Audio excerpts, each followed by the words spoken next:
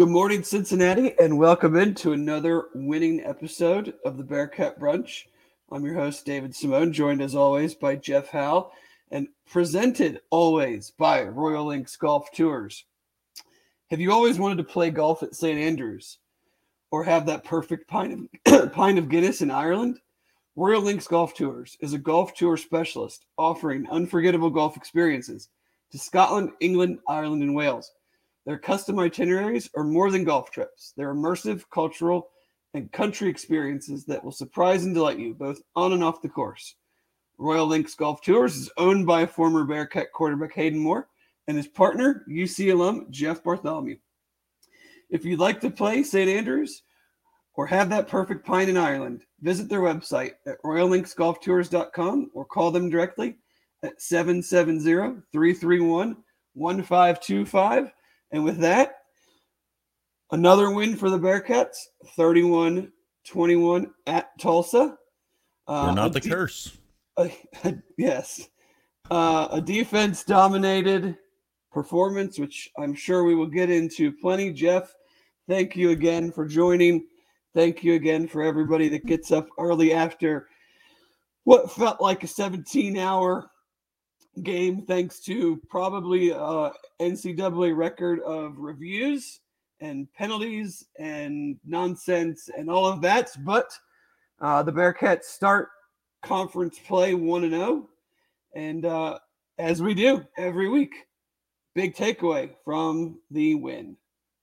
I think it's pretty obvious. My takeaway is that the defense, I don't know that there's really a true weak. I mean, you can nitpick some things, but I mean they looked ridiculous. Dogs. Yes, that's a good word to use. Hello, Ed. Happy Sunday to you as well. Morning, Ed. But yeah, dogs. I mean, it comes cats. From everywhere. I guess we call them cats. Oh, that too. Whatever you want to call them, whatever vicious creature you want to use, that's what they are. Yeah, I mean, it was relentless pressure, 11 sacks, 14 tackles for loss. As the game went on, in all hindsight, of course, 2020, started to question whether playing Davis Brin was the right decision for them. Just from the fact of not even from a scrambling standpoint, he could not move in the pocket. He couldn't keep himself alive. If there was whatsoever. Anybody near his feet, it affected his. You could tell from his first throw of the game, he could not push off his back foot. And I have no idea if their backup would have been good enough. Maybe they would have ran the ball more, and they didn't really have success running the ball anyway. But it just felt as the game went on, they were not going to be able to block UC, and they just weren't going to, they had some success because they still have very good offensive talent. And when they did block it up and, had a couple confusing plays for the UC secondary, but, he never had time. He tried, I felt like he tried to do too much, obviously on the Deshaun interception. And then on one of his sack fumbles, I'm like, it was like he was engulfed, and he's trying. He flipped the ball. He almost flipped it straight up. He thought he saw something. What do you think you're going to be able to do there? But I don't know if that goes back to when you talk about him being around. There were a lot of times where his feet were almost were totally wrapped up, ankles together, it's a sack, right? And it was he thought if I get rid of the ball, they're gonna get off my ankle. That hurts really bad. Right. And so he's flipping the one out that Deshaun just walked back in. The other one that you talked about there with I don't even know what he was trying to do, if he was trying to flip it to a running back or what, but it just squirted away. And then there was a couple other ones that were kind of borderline that is he really throwing it, or was the ball knocked out of his hand and his hand just pushing it forward? Because that's right. I mean, they had the sack fumble that they ruled a fumble and then reversed, which I kind of felt the same way you just said. Was his arm going forward because he was trying to throw the ball, or was his arm going forward because he got hit in the back and just physics forced his arm forward and the ball came out? that's the way I kind of felt like it. I'm sure we'll get into it a little bit later. I am not going to really say much about the officials because the whole thing was an absolute joke and they don't deserve really much of our time. But the defense does deserve our time. I mean, obviously, Pace again, 10 tackles, 1.5 sacks, 2.5 tackles for loss, forced fumble, and an amazing pass breakup on fourth down. Incredible. Jabari, good to see him. 2.5 sacks. Briggs, another sack and a half. Briggs is second on the team with 3 sacks. 10 players credited with at least a half a sack. I think it's 14 guys now, 13 or 14 guys total on the roster have been credited with at least a half a sack. Obviously now first in the nation in sacks, 23. First in the nation in tackles for loss, 50. I'm pretty sure they're first in the nation in defensive touchdowns scored at 4. I would guess that would be hard to beat. I mean, I'll get into some more defensive stats from the season standpoint later on, but I mean, I think, like you said, if you want to nitpick, third down defense was bad. Yeah. And even taking away some of the, what I would say, egregious conversions due to penalties, they still gave up several chunk plays. I remember one I think was 3rd and 17. Yes. And they gave up maybe a 22-yard pass or something down the seam. So I think Arquan wasn't able. I think he tried to give it a go and maybe he got nicked up and then wasn't able to go. So I'm sure that had something to do with it. But still, secondary, when they didn't get home, they did struggle on times, especially on third down, to just keep these drives alive, and they were able to accumulate plays. I mean, I think they ran another 80-something plays. So back-to-back weeks, the defense has been on the field a lot. Good morning, Richard. Good morning, Holly. Good morning, Brad. Good morning, Jason, Joe. Thank you guys all for joining us, and ladies. But, I mean, I'm not going to belabor any of that, really. I mean, you hold a team, Davis Brin, injured or not, had thrown for over 400 yards twice, another 50% passing performance, 2 sacks, or 2 turnovers, 2 interceptions, 2 fumbles, 11 sacks. Yeah, it was a virtuoso performance from the defense. Less than a yard per carry. Well, that's taking in sack yards. Right. The running backs had 28 for 104, which is still pretty good, and is a positive given the fact that we knew that they have that's the other thing, they've ran the ball successfully against us the last 2 seasons.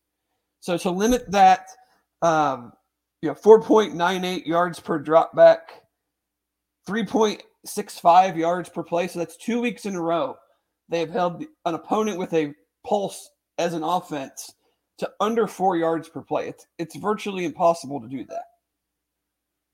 Well, when you got a bunch of dogs, cats, whatever. I mean, animals, a bunch of animals. Right? Relentless, just relentless. Throughout my notes, as I'm watching the game, because I had to watch it this morning, but as I'm watching the game, literally all I have in here is just pressure, pressure, pressure, pick 6. Pressure, pressure, pressure, sack. You had to watch it, and I refused to watch it after watching it one time. And I guess I didn't. I didn't get affected so much by the the reviews and all the. You could fast forward it. I was just clicking forward, 15 seconds at a time, right? And then if I overshot the next play, I just go back. But yeah, exactly. So it took me about an hour and a half to get through it. Yeah, after that one last night, I was I don't care enough to rewatch it. I saw what I needed to see. The defense was awesome. Watch all the defensive snaps. Yeah. Javon Hicks, another a crazy interception. How went behind his back almost as he rolled into the end zone. Tonk, thank you for the donation, much appreciated. Tonk. Yes, I'm sure we'll also get into that. Thank you that the Bearcats football team does not have to go back to that forsaken place again. I did find it funny that they hyped the game up all week. They had an Oktoberfest thing. They had a carnival thing. obviously they apparently hate UC, so the fans should be coming out in force. They had less people, according to their official website. They had less people than they did for Northern Illinois. Barely over 21,000. So like, it's funny you say that. When I was on my way, I was in the car yesterday with my wife on the way to concert when the game started, and Dan Horde was on the radio, and he was talking about like the UC faithful that made the trek and all that kind of stuff. And he's like, and if you draw your attention to the other side of the stadium here, it appears that the Tulsa fans were not aware that this game was open to the public. I was like, oh geez, like, is it that bad? Obviously, like, I couldn't pull up a picture of it, but the picture he painted made it sound like nobody was there. Yeah, it was that first shot when they like open up the game is like the aerial. I was just like, I guess this is kind of like not a big deal. So whatever. But yes, glad to be done there. It was a mess as always playing them. But it's kind of at a loss for word. Like, we keep talking about the defense, and especially Ivan Pace. Like, I'm trying to figure out like other talk about some other guys, but so many of them just had Justin Watley, another sack. I don't know if Micah Potter was credited with anything, but he was active again. The Godfather, another sack. I mean, when you're getting sacks from your nose in a 3-3-5, it's so hard to beat that because the quarterback just has nowhere to go when the pocket is collapsing straight up the middle. Well, there were a lot of those sacks, like and even like the pressures, even just the pressures with, and we talk about him every week because he deserves it. But Ivan Pace, literally, like his pre-snap movements have got to be so confusing and literally terrifying. And yesterday he had Joker face paint on, so like that's got to be even more terrifying. You look up and see that guy, but the way he moves around pre-snap and then is like shot out of a can. I mean, his brother's the same way, but as soon as the ball snapped and he's driving back into the backfield and the quarterback looks one way, there's Eric Phillips coming at him, and it's just nowhere for him to go. And when you got a guy like Davis Brin who has apparently like a broken ankle and is still trying to be out there, he's like a sitting duck. Yeah, Ivan cracks me up because he's like just all over the place pre-snap, and then he does this move where he like is right at the line, and then right before the snap, he kind of like turns his back as if he's gonna like drop in, and then when they snap, he just like flips, turns, and just takes on whoever is there. Like, I don't know if he's like just it's the guard, it's the center, it's just kind of like. And one time he was like got knocked down, he was crawling to like Brin's ankles, trying to sack it. It's like, I was going to bring that up too. Wilson Huber on one of them on hit. I think it was okay. So he only had one. So it was his one. Like the very end of the game, he got blocked into the ground. Yeah, and he was bear crawling across the field and jumped up and was like, well, he got just doesn't stop. He took on the running back, got knocked down. The quarterback came out to the plays left. Yes. And Huber like just got up, whipped back. I mean, these guys they're relentless. It's very, very impressive. I can't say enough positive things about their performance. I mean, some of the numbers we mentioned some of the numbers for Tulsa. I mean, if you look at the, on GameOnPaper.com that I like to use for any of you guys and ladies that are into kind of the deeper analytical stuff, like all their offense, they categorize it as like green to purple, dark purple, bad, strong green, good.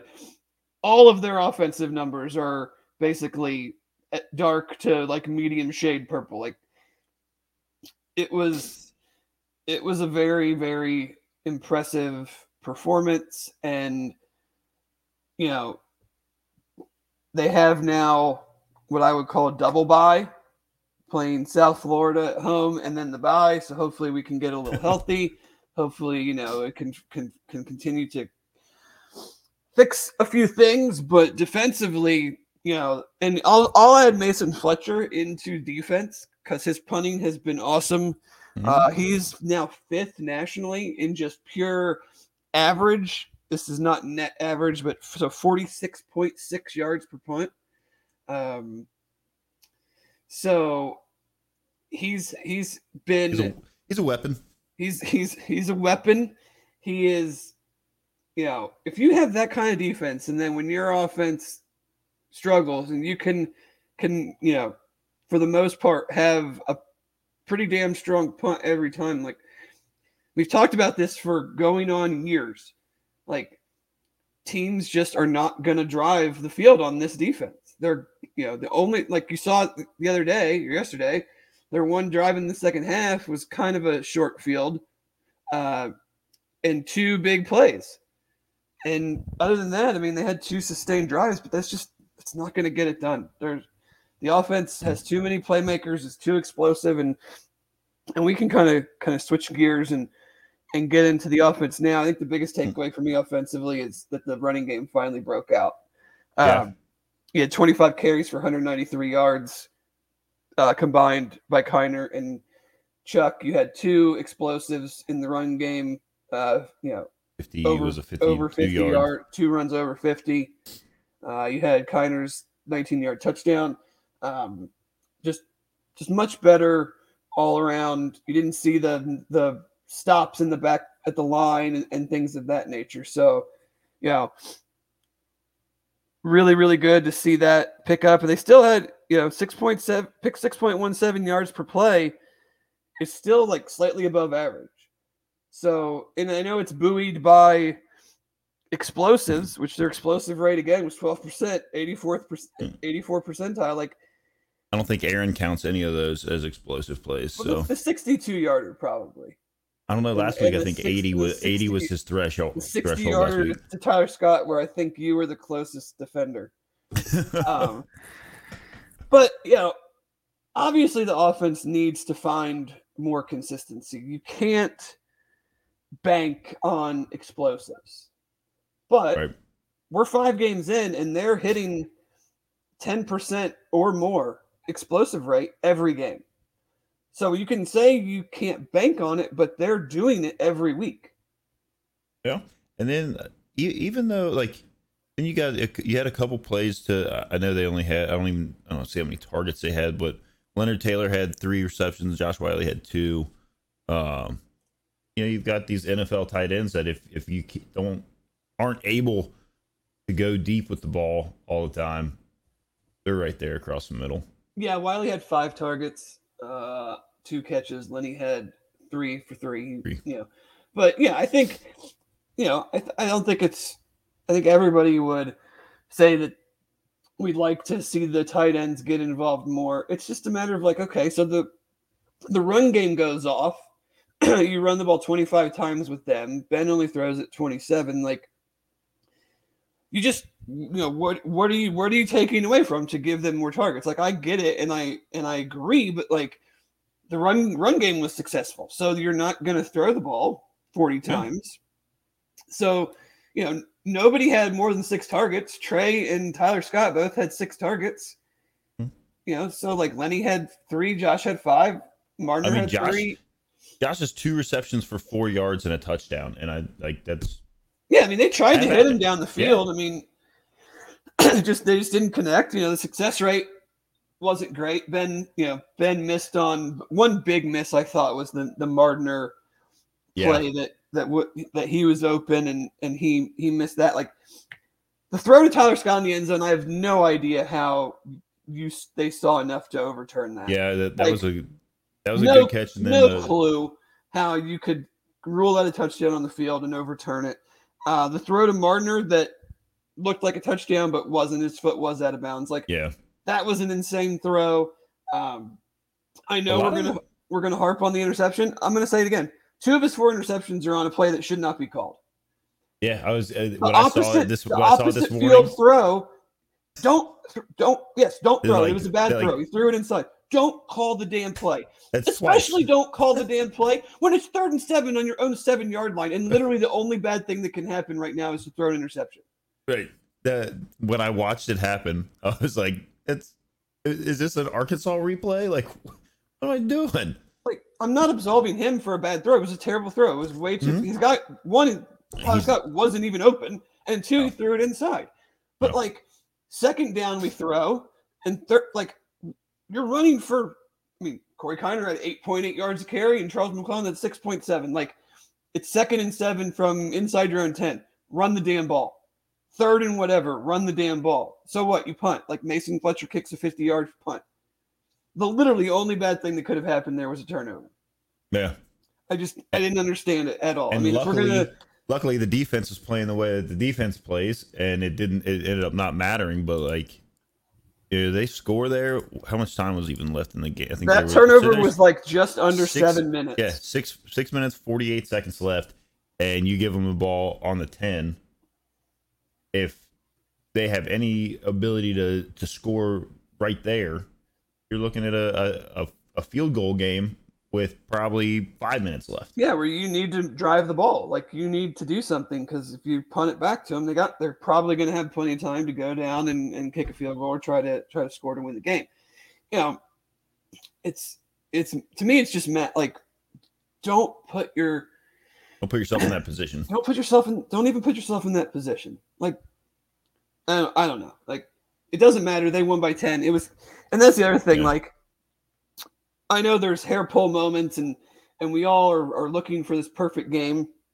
The lowest win probability they had was 71.4%, and that's when Tulsa tied it at 7. So, like, for all of the consternation and the nervous, if you're nervous or you're frustrated, like, at no point in the second half were they under 80% win probability. Like I said, I mean, you can nitpick things if you want to nitpick things. Yeah, it's college football. I mean, okay, so every game, every single game could be nitpicked. So you look at it and you're like, well, every possession, the last 1, 2, 3, 4 possessions for UC out of the 5 that they had in the second half, 1, 2, 3, 4, 5. So one possession and a touchdown. The rest of them were punts or an interception. Yeah, I mean, UC. I guess if we're gonna talk about like legit concerns offensively, the second half, again, 7 points, 2 weeks in a row, and the 3rd down offense was abysmal. 4th down offense picked them up with some creative calls and touchdowns on 2 4th downs. 3rd down offense is atrocious. Yeah, it's just they're not 2 for 14 converting. They're not taking advantage of their available yardage. That's got to get better. Maybe hopefully the run game. You would think when you run when you have 2 carries that go for over 100 yards, it skews things a bit. But like you would think running the ball better would help your 3rd down percentage. But no, because it clearly didn't. So, obviously things need to get cleaned up on 3rd down and figured out in the second half. But, I was listening to the nightcap last night with Chad and Aaron, and Chad mentioned, I don't know, I probably won't get this 100% correct, but just talking about how Tulsa, isn't, they're not, I'm not saying anybody's afraid, but like they'll match the physicality, they'll match the toughness, they'll make it, a mud wrestling match. And that's good enough to keep it close. But like the differentiation is UC still has the dudes to make the explosives, to make the big plays on defense. And that's why they've won these games. Like you can muddy it up and you can do the things that Tulsa's done the last few times they've played, but they just haven't been able to get over the hump. And I just think that comes down to a talent discrepancy.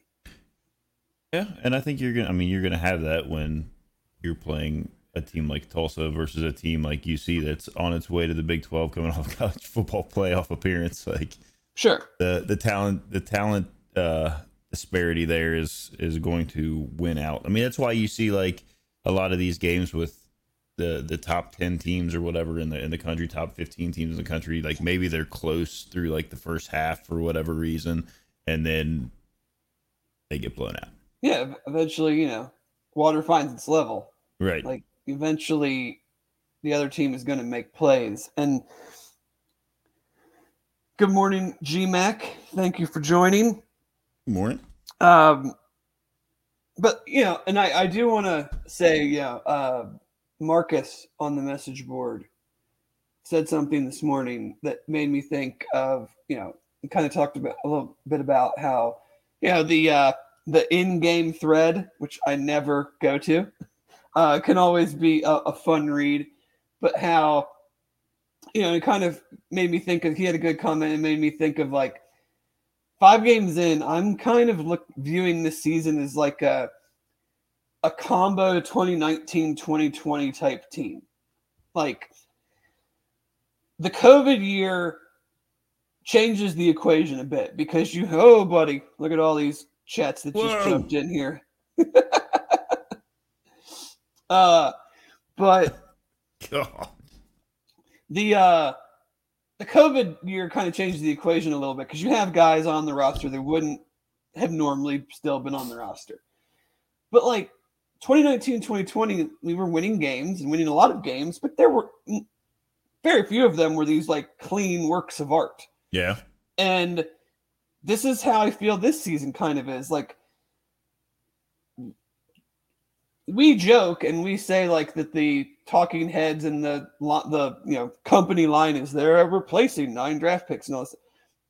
And while that's true, like it still does make a effect. Like you still are replacing one of the best cornerbacks to play college football in a long time. You are replacing like the 3rd winningest quarterback in college football history and probably like the best quarterback in UC history. Like you cannot, I can't see like being uber critical 5 games into a season when you're trying to replace that amount of talent, when a bunch of dudes, so many new players, not to the team, but to 80-something defensive snaps are getting their, still getting their feet wet, still learning, still, whether it's defense snaps, offense snaps, like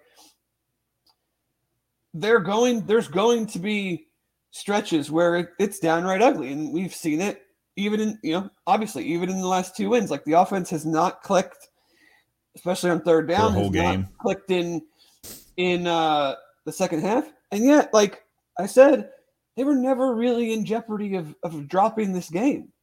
No, it didn't. So like I was paying attention to it obviously while I was out, like on my phone. I kind of looked at it, like it never seemed like that was an issue. Like the game was never really like, I didn't get the sense from what I was looking at on Twitter and what I was looking at that game was kind of like in the balance at any point.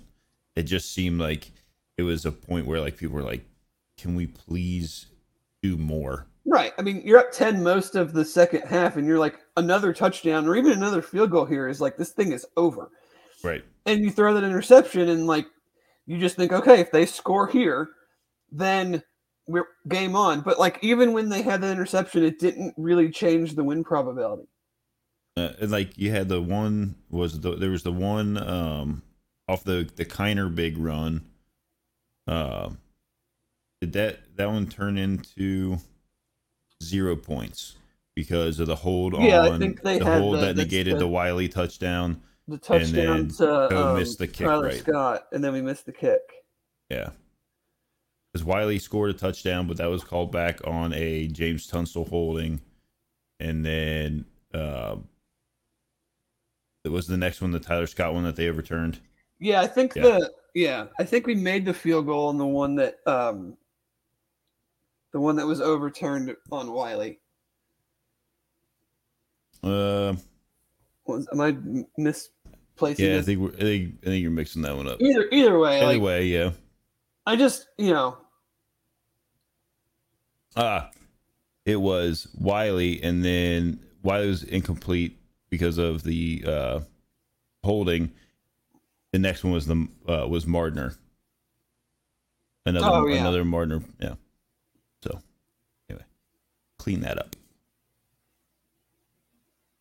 Yeah, I just like I think It's nitpicky. There's a difference between like understanding that and wanting teams to be better, because I mean that's not it's not silly. Like we all want them to play better. 2 for 14. I'm not going to pretend like that's good on third down and be like, oh, no big deal, they won. Like, but there's another level that it seems like we're going to where some are wanting a perfect game when even last year we didn't play perfect. I mean, shit, this game last year, 8 plays inside the 5-yard line, and they're a touchdown and a 2-point conversion away from tying the game. Like, yeah.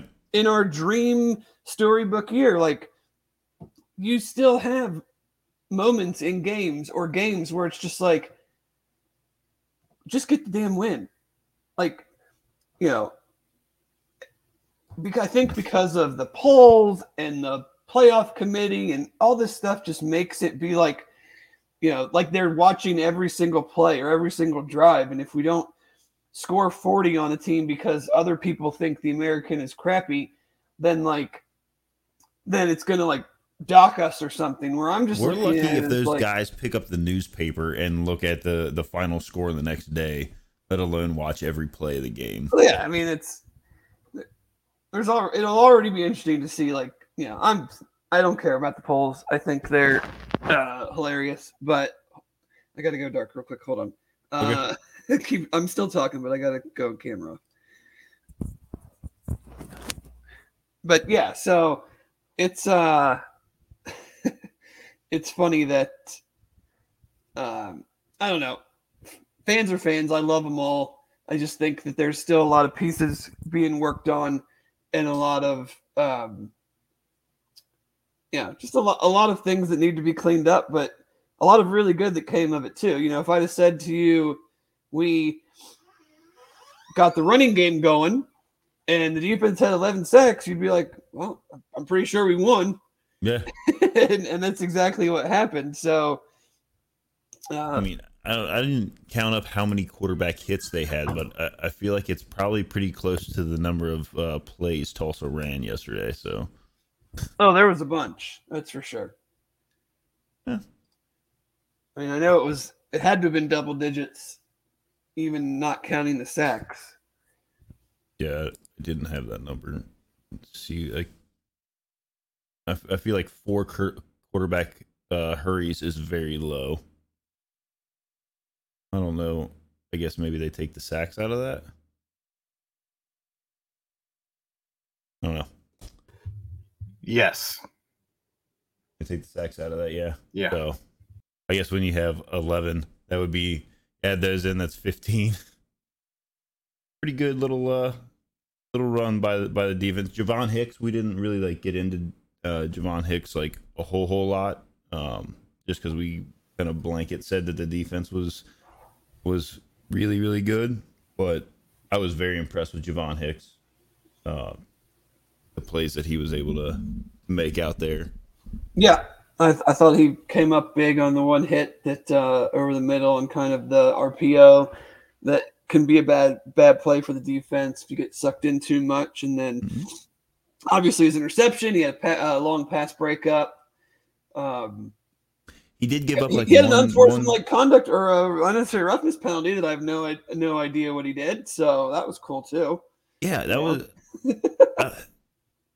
Was that the one there was 7 penalties on the play? They all offset because the cameramen were awesome. It was that was also a shit show. That's why we have no idea what happened there. If there was any pass, the Kiner 19-yard touchdown, they're still reviewing a rub route from the play before, and then then they cut in and Kiner's in the end zone dancing, and I was like, what just happened? Did I miss something? If there was any pass to Tulsa's sideline, you didn't see it. Yeah. You had no idea if they threw it to the bottom of the screen. You had no idea who was down there, if it was caught. If somebody made a play on it, I don't know. They ran out and handed the ball to him, and they're like, there you go, you're good. That's a reception. No clue. Yeah. It was a student-run broadcast. That's what it was like. And I think the referees were maybe student-run referees. I don't know. Yeah. I want to also say glad to see Ryan Montgomery back, 31-yard punt return. Oh, yeah.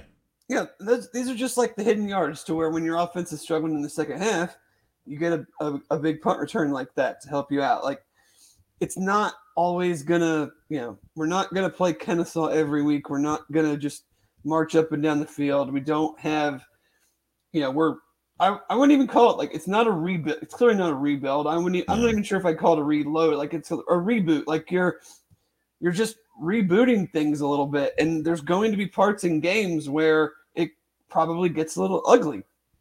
And so you get some hidden yards from a punt return, or your defense steps up for you, and you end up with a road 10-point win against a team that has been in the conference championship, has beaten a lot of the better teams in the league at home. So, it was nice to finally go to Tulsa, and since we've been ducking them for all these years, and finally be able to get a win. I think that also is the second series that Luke Fickell has taken back for the Bearcats. They're I think 18, 17, and 1 or something. I loved that in his weekly press conference. Someone asked him about that, and he basically was like, I have no idea and I don't care. It was like as flippant an answer as Luke is going to give. Almost like, why are you asking me about the all-time series between UC and Tulsa? It was like 17, 17, and 2. Is that what I said? I think. Maybe. Yeah, 17, 17, and 2. So now it's 18, 17, and 2, and hopefully we never play them ever again. Yeah, I do want to. I will touch, because I did send off a couple tweets during the game, which outside of a halftime tweet, I don't even look at Twitter. Yeah. Outside of giving like a halftime, synopsis type tweet, I don't look at it. I try to just stay focused into the game. I think it can be a wasteland of impulse comments. Really? So I just don't even bother. You don't get a lot of facts from there? You don't no. do that? But I was at the point last night where I was just like, this is absurd on the threats play, because the whole point of targeting is you're targeting a player. You're trying to intentionally do something to them with your helmet or shoulder to their head or whatever. Both players are diving to catch the ball. The ball bounces off his helmet. Yeah. Like, he's clearly not trying to target the receiver if he's diving for the ball and the ball bounces off his helmet. I was just at a loss on that one, and the overarching thing that just drove me crazy was that this game was physical. It was chippy. There was shit after the play nonstop, but apparently only by one team. Yeah. Up until that point, Tulsa had one penalty, and it was because they were offsides on a kickoff. So you're telling me that the refs are blowing their whistles and separating the players after almost every play, but the only people committing penalties are the UC players. Like, it was nonsense. The Eric Phillips roughing the passer penalty is easily top 5 worst roughing the passer penalties I've ever seen. Like, he literally hit him nanoseconds after he threw the ball. I was watching the USC game last night. Dude takes 2 steps and annihilates Caleb Williams right in front of the refs, and they don't throw a flag. Huh? Like, I just don't. Now, granted, some of those penalties are absolute penalties. Like, it was late. Justin Harris grabbed the receiver in the end zone. Ryan Mullaney had no business hitting that dude that far out of bounds. Ivan Pace shoved the one guy 2 steps out of bounds. That one was awful too. Yeah. I mean, if you don't shove a 260-pound guy hard enough to knock him down, then it's not a penalty. I would also agree with that. Like, that's a monster of a running back. He was out of bounds, and he pushed him and didn't even hardly budge him. Yeah. It was I mean, the big picture to me was just that, like, you cannot be serious and tell me that this game is the way that it is, but only one team is doing all of this. And then at the end, I don't know who he hit. I hope he's okay. But Juan Carlos Santana pulled the biggest cheapskate mother-you-know-what penalty I think I've seen in a long time. Just 2-hand shoving to the back right on our sideline. Like, I'm surprised that it didn't start a fight. Because that was like the dirtiest one of the dirtiest plays I've seen in a long time. I might have missed that. It was Might have at the scrolled very past end, it. very end of the game, like one of their very last plays. I wonder if that's why. They called the flag for it, but I mean, Luke went nuts, and it was so blatantly obvious. But it was just like that is everything that they are. Like you want to muck it up, you want to get dirty and all that, and try to provoke and whatnot. But then at the end of the day, you're pushing a guy that in the back that can't see you. Right on our bench. I wonder if that had to do with Luke after the game was over was on a beeline to one of our guys. I couldn't see Justin who it was. Harris. It wasn't Justin Harris. Justin either Harris. got pushed or he was either Okay. the guy that got pushed or saw who got pushed and probably got, agitated. Yeah, he was. Luke was, because obviously, I mean, we know what kind of program Luke runs, so he wasn't going to have any of that. It also seems so like maybe Luke had some words for Philip Montgomery after the game, and then they cut away from that real fast. I don't want to speculate, but it didn't seem like your typical, handshake, good luck, rest of the year type thing. Right, like go get them the rest of the year kind of handshake. Yeah, and then I saw on Twitter somebody said like more of a stay in this. Somebody said the fans tried to like start stuff with our players, and then their players ran over at after the game or whatever. Wouldn't surprise me. No, it's just like it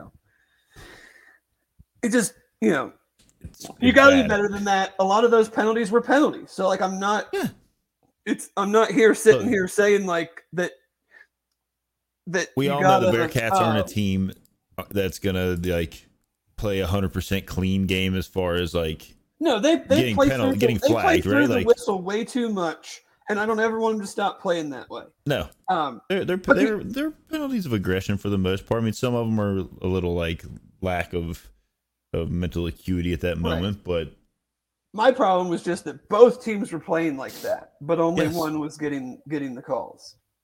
Oh. So. Whatever. We still won. Yeah. They couldn't. That's all that matters. And basically, I think the Bearcats were just trying to get their average penalties back to 10 per game because they fell under that. Yeah, they got to chase down Houston. Right. Holy. Oh, you want to get into Aaron? Don't forget to speak about Houston later. Jason says some Tulsa player tried to go into the Bearcats' exit of the field after the game. I'm sure that would have gone over well. They should have let him. Yeah. Like, was it Keelan Stokes because he probably shouldn't have been playing after last week? Yeah, that was a nice little to it. He went again though. He went back into the game last week, which is wild. How do you have a guy that's like looks like a baby deer and you put him back in the game? Yeah, he didn't have it. He passed the concussion test. Yeah. It's probably the same. Yeah, the same guy that got fired yesterday. Yeah, the same unaffiliated guy that got fired yesterday. Yeah. Good Lord. But yeah, so I'm kind of, as the whole program is, I'm kind of done with Tulsa this game and forever included. So I think we can move on to another.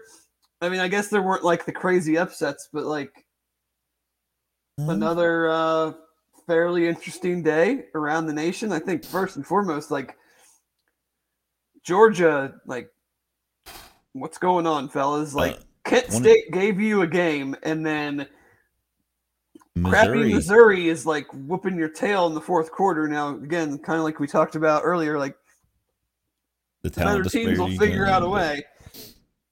But that has to be like the concern level has to be rising when you're getting pushed by a MAC team and then one of the worst teams in the SEC.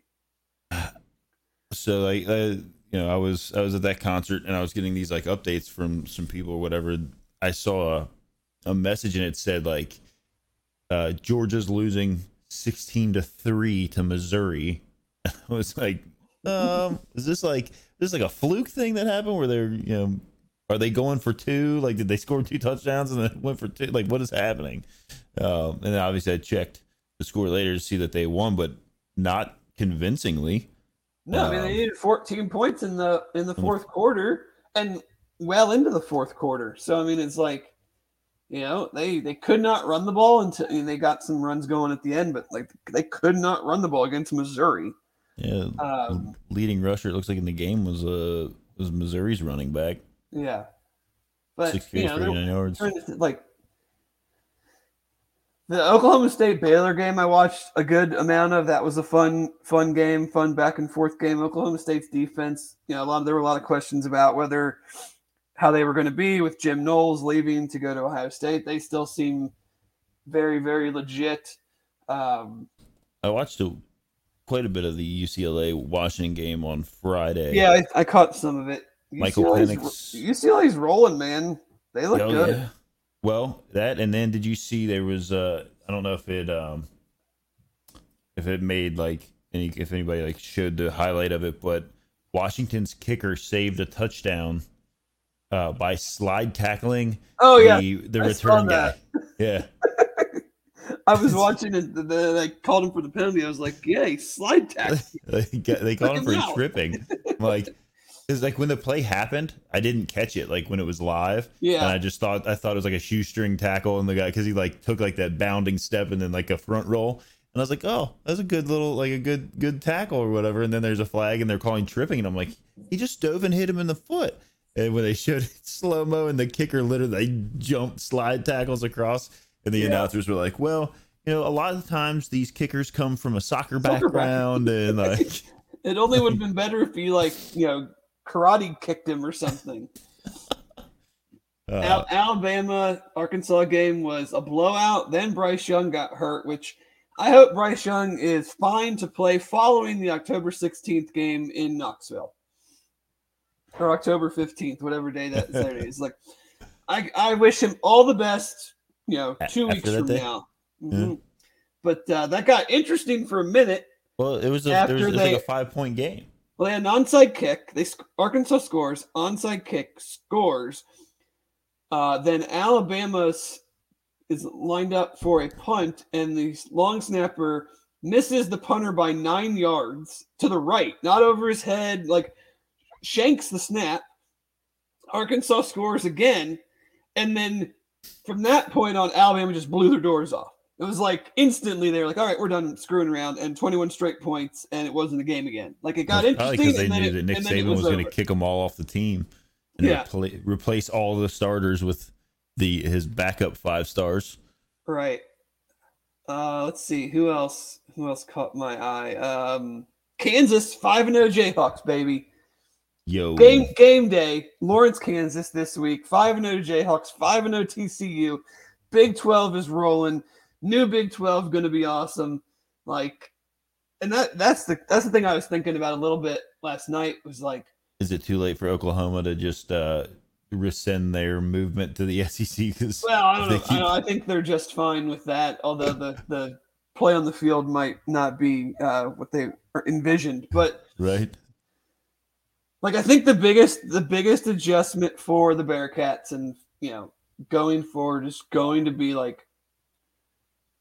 you got to get some. You're gonna have so much tougher environments, so much better competition when you play on the road. Yeah.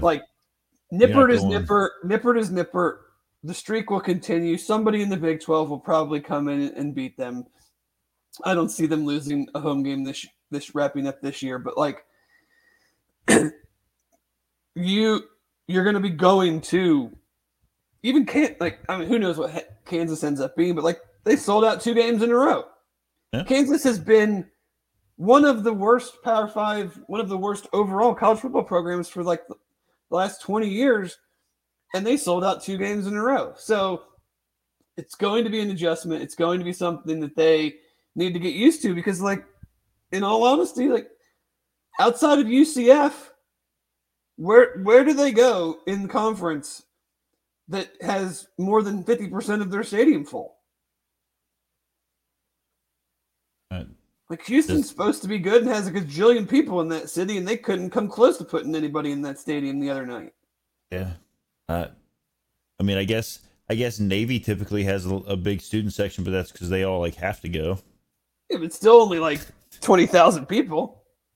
So, But the Big 12 TCU just kicked the ever living crap out of Oklahoma. Kansas State won again. Just some good teams. Obviously, Oklahoma State's in the top 10.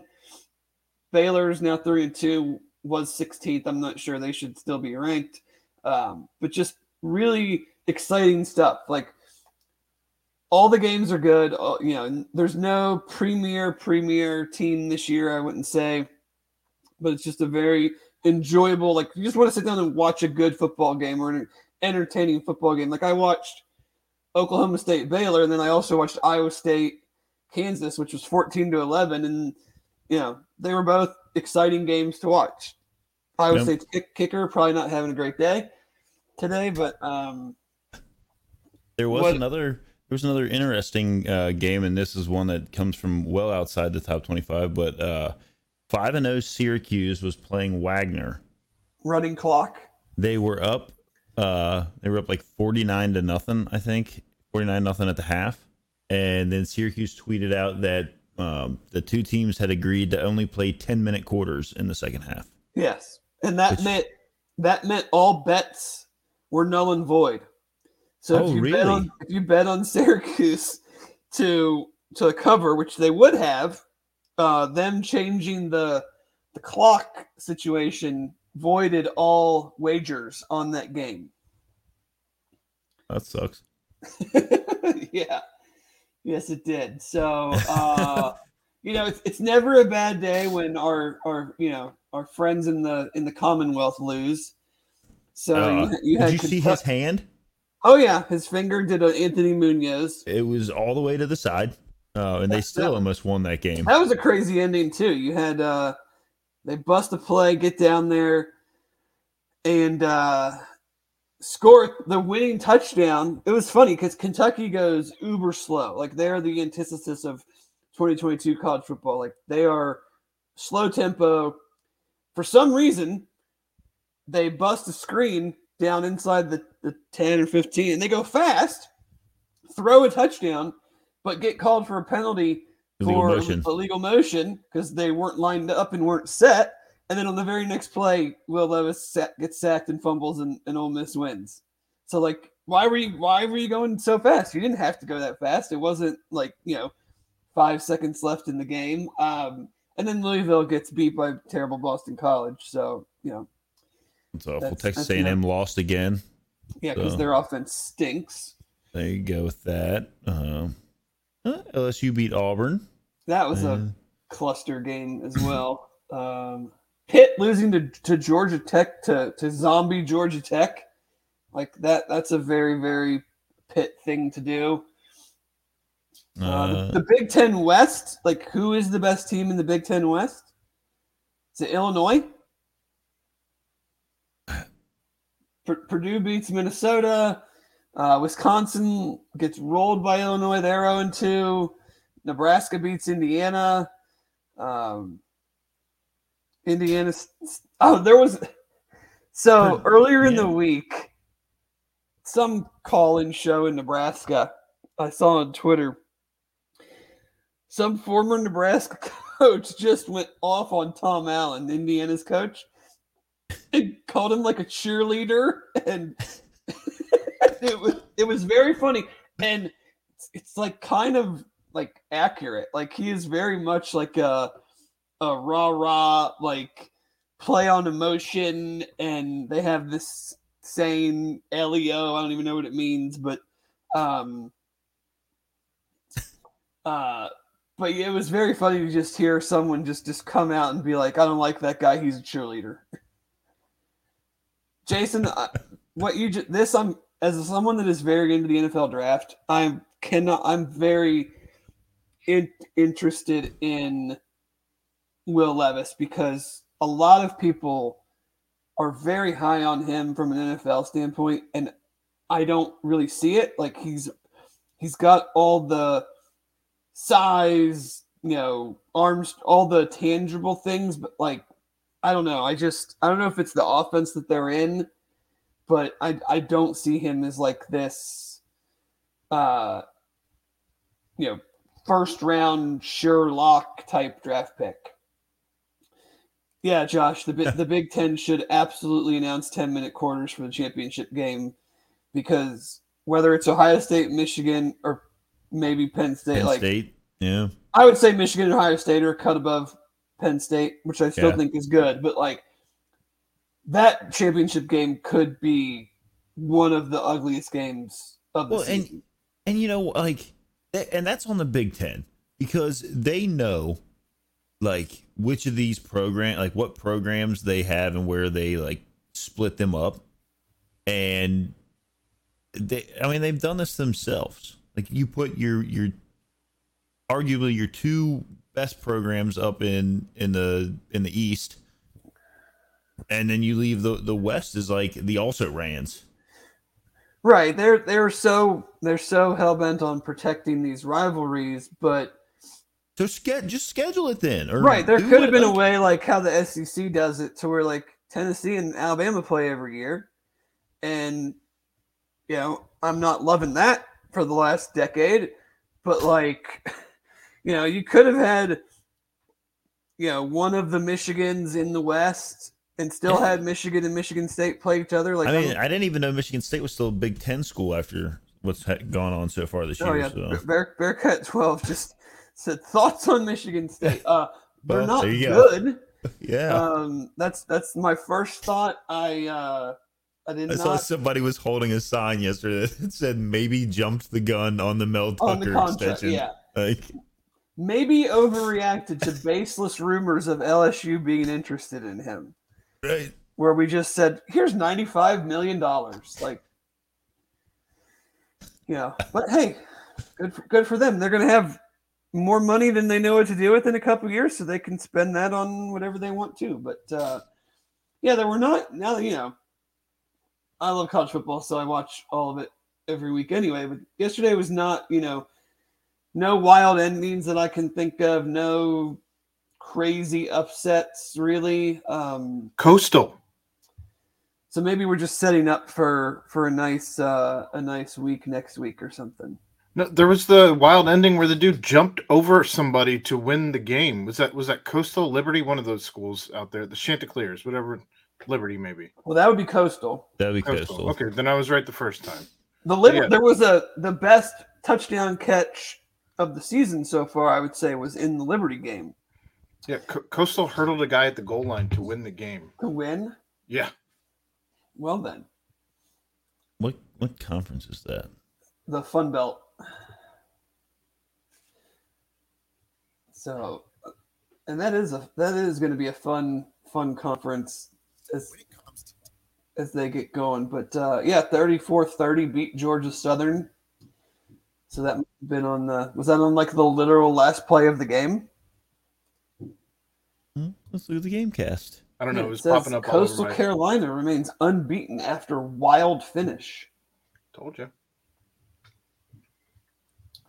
CJ Beasley runs 24 yards for the go-ahead touchdown in the final minute, leaping over a defender on the way to his. Did you guys know that that's a penalty in Ohio high school football? Yeah.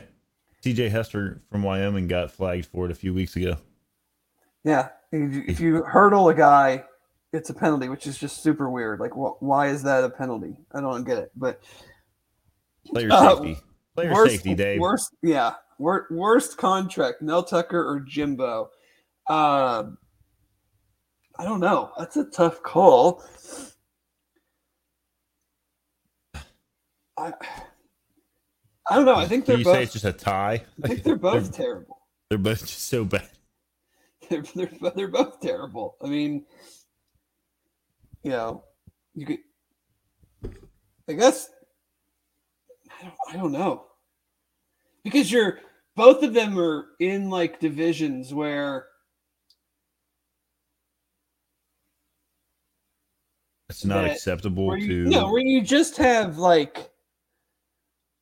Goliaths with Ohio State and Alabama, and obviously things can change when they go. I think everybody's going to go divisionless, so you can get your doors blown off by Ohio State, but still go to the conference championship in a couple years when they get rid of divisions and whatnot. Natalie does make a good point. Jimbo does have a ring. But he's trading on that he's been trading on that for a while. I mean, we saw how the FSU finish ended, and then now with he's recruiting, but they can't score, and you're in Texas. How do you not have good offensive talent?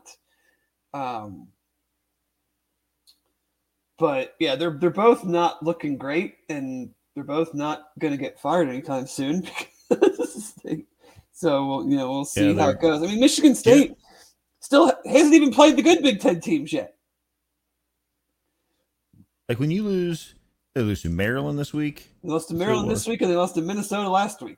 They still got to play Ohio State. You know what? I can almost I realize Minnesota's not but they're kind of an old head Big Ten team, right? Minnesota was playing great. I mean, they had a crazy stat where they had gained the most yards available of any team in the country, and also allowed the fewest yards available of any team in the country. So they were playing really, really, really good, and then they go out at home and lose to Purdue 20-10, which makes no sense. But yeah, Michigan you lose to Maryland. State still has to play Ohio State, Penn State, and Michigan. Well, I mean, I don't think that there's any hope for them to win any of those games. No. I mean, I guess college football can be crazy sometimes, but I don't know that it can be that crazy. If Indiana can't win and can't beat Nebraska, I guess their one real chance for not going over the Big Ten schedule 2 years in a row is Rutgers, maybe? I can't what do you do if your team does not win a Big Ten game or wins one in 2 years and it's against Rutgers? You got to fire your coach, right? I mean, you would think you can't hang your hat on that in the Big Ten. Stick around. Good luck recruiting with that on your next year. But anybody else? I don't really have anything else nationally. Going through all the scores here doesn't look like there was anything too crazy. Kind of jump then to the NFL, and we'll kick it off with our Bearcats in the NFL. What performances from week 4 did you take note of? I'm going to give a shout out to Aaron here, and then anybody listening, executive producer extraordinaire. That's right. Anybody listening can also use this, and I've seen it kind of gaining the hashtag Bearcats in the NFL. Yes, it's very, very good. It is very helpful to kind of scroll through, and then I know UC also kind of put out a top Bearcat performances in the league from week 3. So we're talking about last week. So obviously Sauce against Jamar and that whole thing. 4 tackles, 1 tackle for loss, 2 pass defense for Sauce. Which it threw me off when I went on the Jets roster because he's listed as S. Gardner, and instead of I was up and threw me off. He might be the only NFL player listed by his nickname on the roster. Yes. Derek Forrest had 3 tackles, 1 tackle for a loss again. Kobe Bryant had a sack. Travis Kelce 4 receptions, 58 yards and a touchdown. Alec Pierce had 3 receptions for 61 yards. And looked very good and was getting a lot of praise on Twitter from the Colts faithful. This is the kind of receiver we've needed for a long time. Oh, I'm sure the Colts fans love Alec Pierce for a multitude of reasons, and I'll just leave it at that. Yeah. And then here's a name that might be a little blast from the past. Bearcat, Chris Moore, 3 receptions, 63 yards. Dude's carved out a very solid NFL career with the Ravens and the Texans now as kind of your 4th-ish, 3rd-ish, depending on your roster receiver, and then a special teams guy that is pretty much on all the units. What do they call it? A special team savant? Maven. Maven is the big one that drives. He's made it to Maven at this point. I think he's a special teams Maven. One guy I do want to highlight that we have not talked about because it's hard to talk about offensive lineman, if you aren't watching the game, is James Hudson for the Browns. PFF has him tied for number 7 for NFL tackles in pass block win rate so far this year at 95, or no, ESPN Analytics. Sorry, I thought it was PFF. It is ESPN Analytics, tied for 7th, 95% pass block win rate. So that is quite good, playing right tackle for the Browns. So congrats to James on, getting his career going in a very, very positive way. I think some of these guys, I think Alex Roll, now that he has shaken off that early concussion, is only going to expand. The Colts kind of sneaky stink, even though they somehow beat the Chiefs. Like, I'm still wondering how you got blanked by the Jags. I know they seem to be better, but that was a really, really weird result. So we'll hopefully see his role increase. The Falcons have not fallen off the face of the earth yet, so I don't think we're really anywhere near. Not on Dez watch yet. We're not anywhere near on Dez watch. Kelsey does what Kelsey does. Jason Kelsey is still a stalwart of the offensive line. Anchoring the best offensive line in the league. Still getting it done, man. He's an incredible dude to be that size, going up against the guys that he's going up against now at the age he is, and still being just so productive. He won a Super Bowl. He's been he's a Hall of Fame player. His brother asked him on their podcast if this was the end, and he's like, I don't know, am I going? And Travis was like, yeah, I think you got 2 more years left in you. I think you got 2 years. He almost thought about retiring this year. Yeah, Jason was like, you could see on his face, he was like, man, I got 2 more years. I've not had a chance to listen to. I've listened to some the highlights the clips, that get posted on Twitter. Sounds like it's a fun podcast to listen to called New Heights. Yeah, it's super fun. Like Jason in the first episode, he talks about how they kind of came together. Like they got this idea, whatever, so that they could kind of connect during the season a little bit more than they have been able to do, and so literally it's just a couple of dudes. Having a talk, and they're both so incredibly intelligent as far as football goes, and really everything else too. But just their takes and some of the stories that they have from their years in the NFL are fascinating.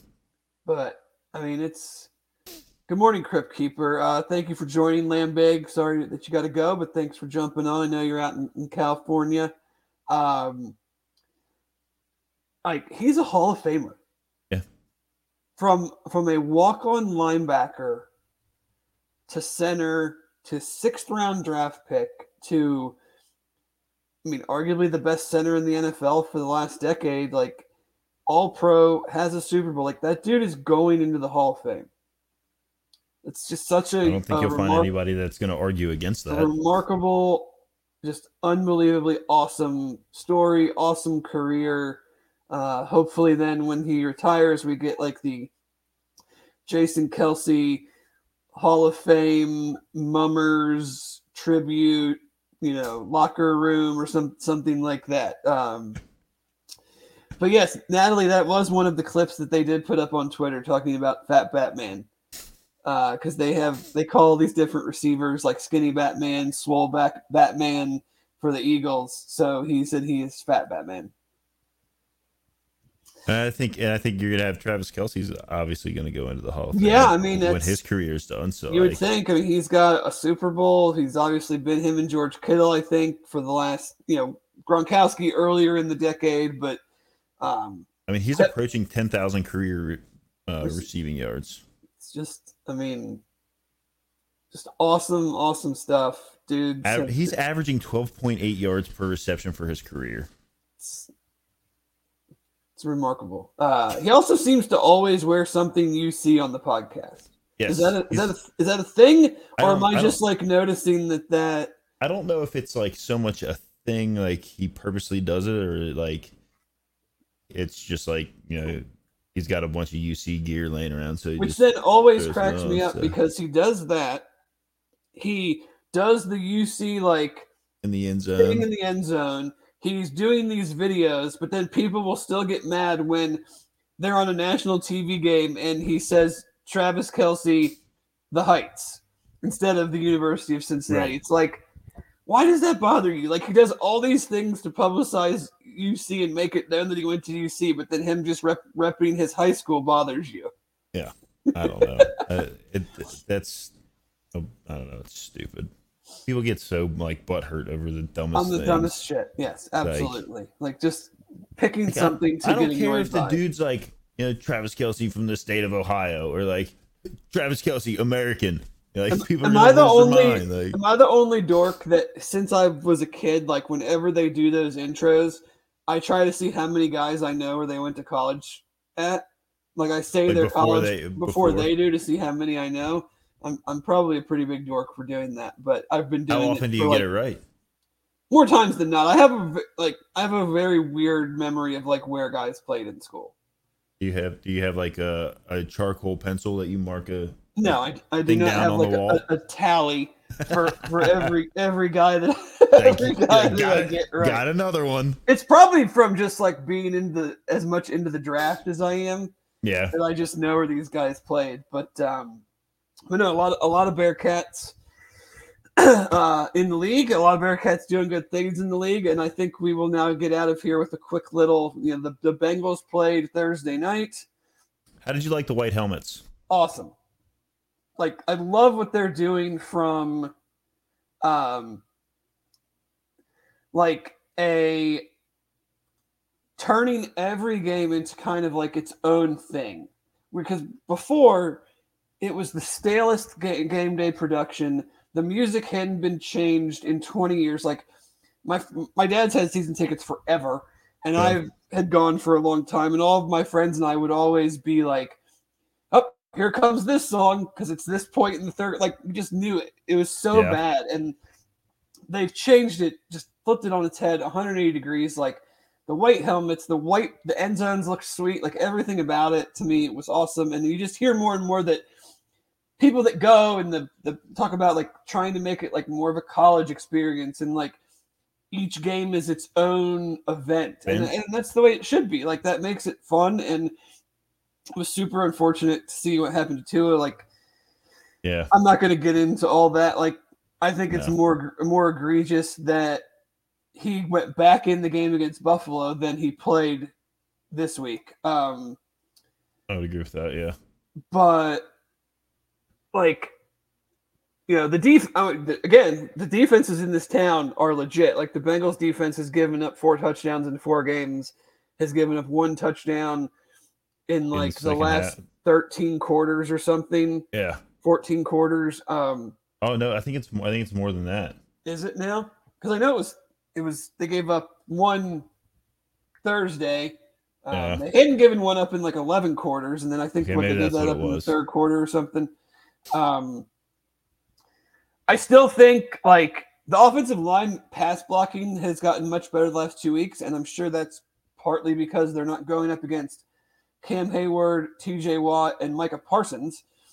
So that has a big to do with it. And they're not going to go up against those type of guys very much the rest of the year. Browns, Steelers again, but like the Ravens don't have a pass rush. Falcons don't have a pass rush. Like some of the teams they're playing coming up. But I think Zach is still too predictable, and the run game issues way too predictable. And the run game issues are not on the offensive line. They're on every time they're under center, they run the damn ball. It's like pretty obvious. I don't know. Maybe people think that I'm ridiculous, but I think Joe Mixon's lost a step, maybe a little bit. But he's also, I saw, and maybe it's not that he's lost a step, but I saw a thing yesterday, where he is like, people are calling out that he's like tipping plays by the way he lines up in the backfield. Like if it's going to be a run, he's like leaning forward and ready to go. If it's more hunched over. Yeah, and if it's a pass, he's like standing more upright in the backfield. And like they were like clip upon clip of it happening. I had not seen that. But he does, I mean, he is very much of like a cutback style runner. Yeah. And I do wonder if, and I'm not going to be like Samaje Perine's better than him. That's a ridiculous thing to say. Yeah. But like you saw in the Jets game when they needed to kill the clock, Samaje is just a very much get the ball, go forward. Joe is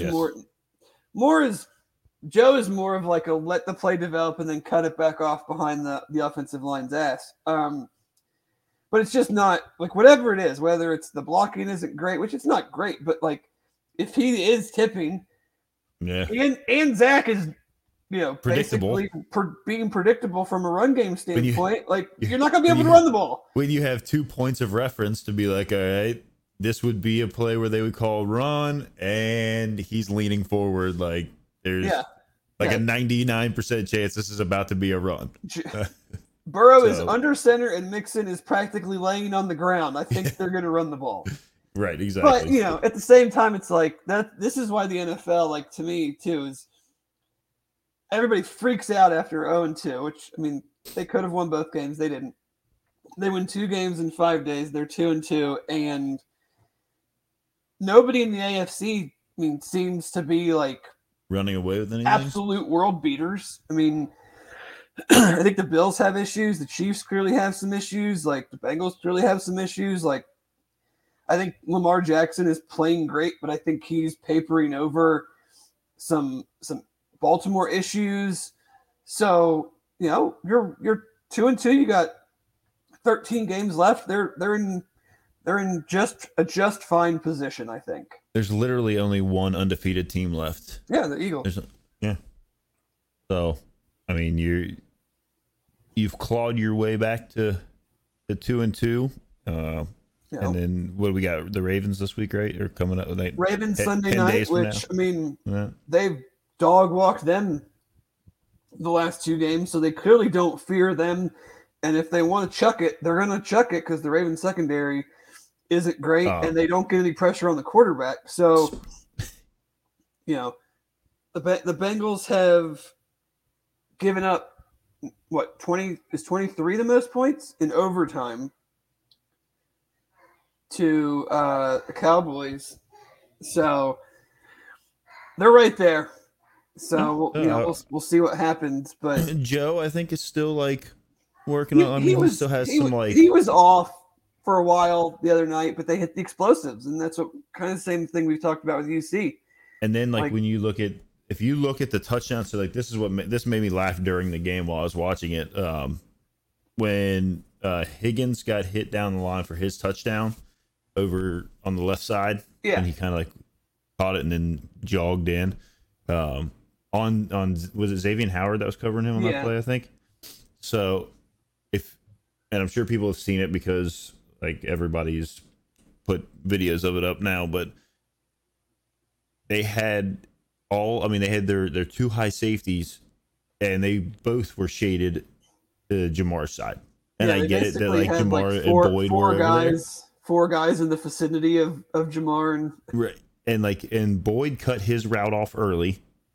And so then it appeared even more egregious that there were 4, 2 safeties and 2 corners literally like double bracketing Jamar Chase. and then T. Higgins on the other. So like you want to dare T. Higgins to be great, like he is. So you're gonna get burned a lot. For sure. But I think that, I do want to point out, thank you, Zach, for the donation, just so that he can publicly say Tulsa sucks. I agree. Excellent. But that wraps it up here for another episode of the Bearcat Brunch. Thanks to Jeff again for co-hosting. Thanks again for Royal Links Golf Tours. We will have Hayden Moore on next week to talk some Bearcats, to probably talk some career, how he got into this whole Royal Links Golf Tour thing. We'll have the ever popular nightcap tonight with the AAC recap. We will have the BBP. We will have the Aaron's part of going to a deep dive on Dana Holgerson. We've got so many pods now, so much content. Please leave a comment on the YouTube page, on iTunes, on Spotify, rate, subscribe, all those things. We greatly appreciate everybody and can't wait to be with you again next Sunday after what I'm going to assume will be another Bearcats win. So with that, I thank you and have a great day. Bye.